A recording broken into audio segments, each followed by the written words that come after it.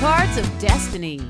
It's a King of Diamonds day, the strongest card in the deck for business and finance, so schedule power meetings and spend time developing your own creative ideas. Make a list of what's important and chart a course for success. If today's your birthday, your card is the King of Diamonds. You can be successful in any business venture, especially when working for yourself. Just be open to seeing all points of view and being fair, as this one-eyed king can be ruthless and is known to make enemies.